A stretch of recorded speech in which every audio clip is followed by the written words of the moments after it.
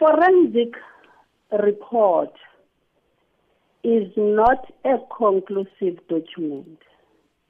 A forensic report is not a verdict. And for us as Parliament, before we can support any decision that has to be taken or assist in pursuing of that decision, we need to have all the information in front of us. We cannot rely on media or rely on the report only. We have a responsibility to be sure that the allegations that are there, before we say the law must take its course, we should be 100% that what is in that report, it is exactly that way. And what we saw, we have asked for this report to come to the committee. But what we did not get, there are certain documents that are very important for us. Remember that this report was leaked in the media long before it came to Parliament.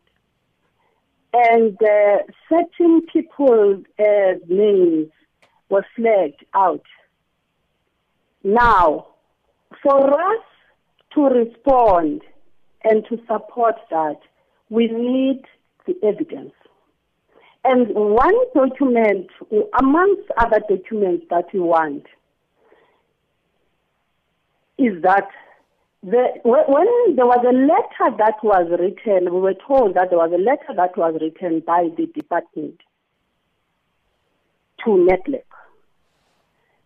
And that letter, it is not clear that it has been written by the department. As it is now, it looks like it's a letter that was written by individuals in the department and was given to Nedlac. And when it was given to Nedlac, we don't have a document that says a committee of Nedlac commissioned that forensic report. In both situations, in the department and in Nedlac, we don't see a collective sitting down and looking at these reports and then sanctioning these things. Now, the way a forensic report is sanctioned, the accounting office of the department must do that. The minister must be involved, because at the end of the day, the person who has to answer on the results of that report, it is the minister. And now, the Parliament as well will be asked to respond.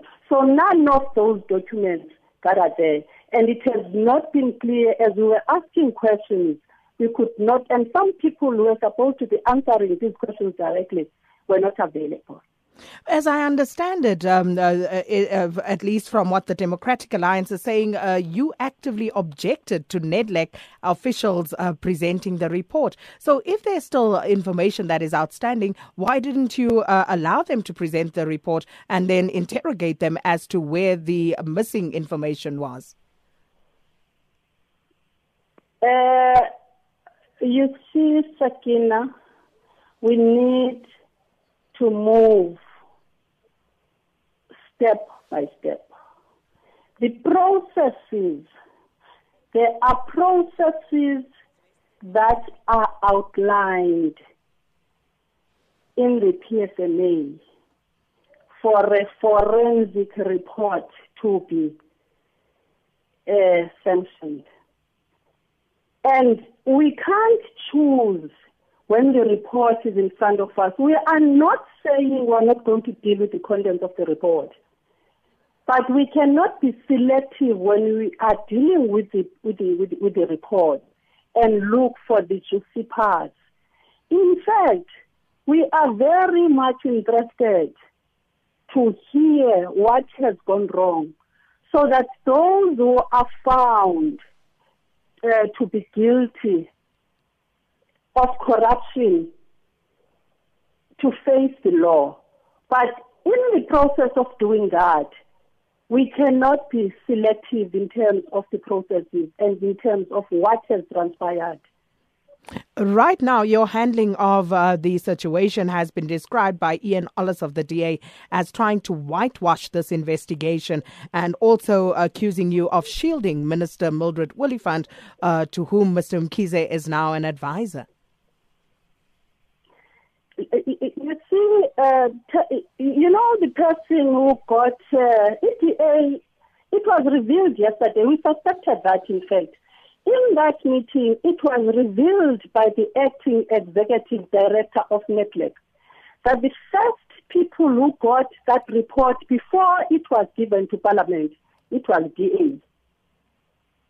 And a forensic report, it's a confidential report. It cannot just be given to anybody. And the fact that it was given to DA before it was given to Parliament is something that it needs to be investigated. And only Ian of DA has his own interest, or they have their own interest of their party.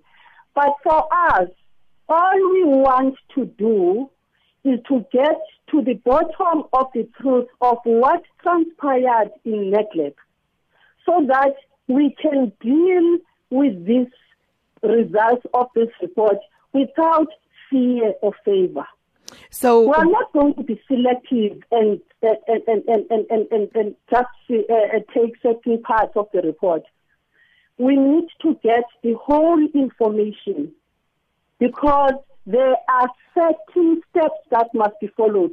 For instance, let's say Sakina, the minister, not saying that he's saying it now. Let's say the minister says, I have no knowledge of that report. Then what is it possible, though? What would that mean? Is it possible at this stage that the minister could have no knowledge of the report? She's saying that. Sakina, I can hear you. I'm saying, is it possible, though? Is it even plausible, given that this story has been coming on for quite some time? It's not a new story. And therefore, is it maybe 2 years or so later?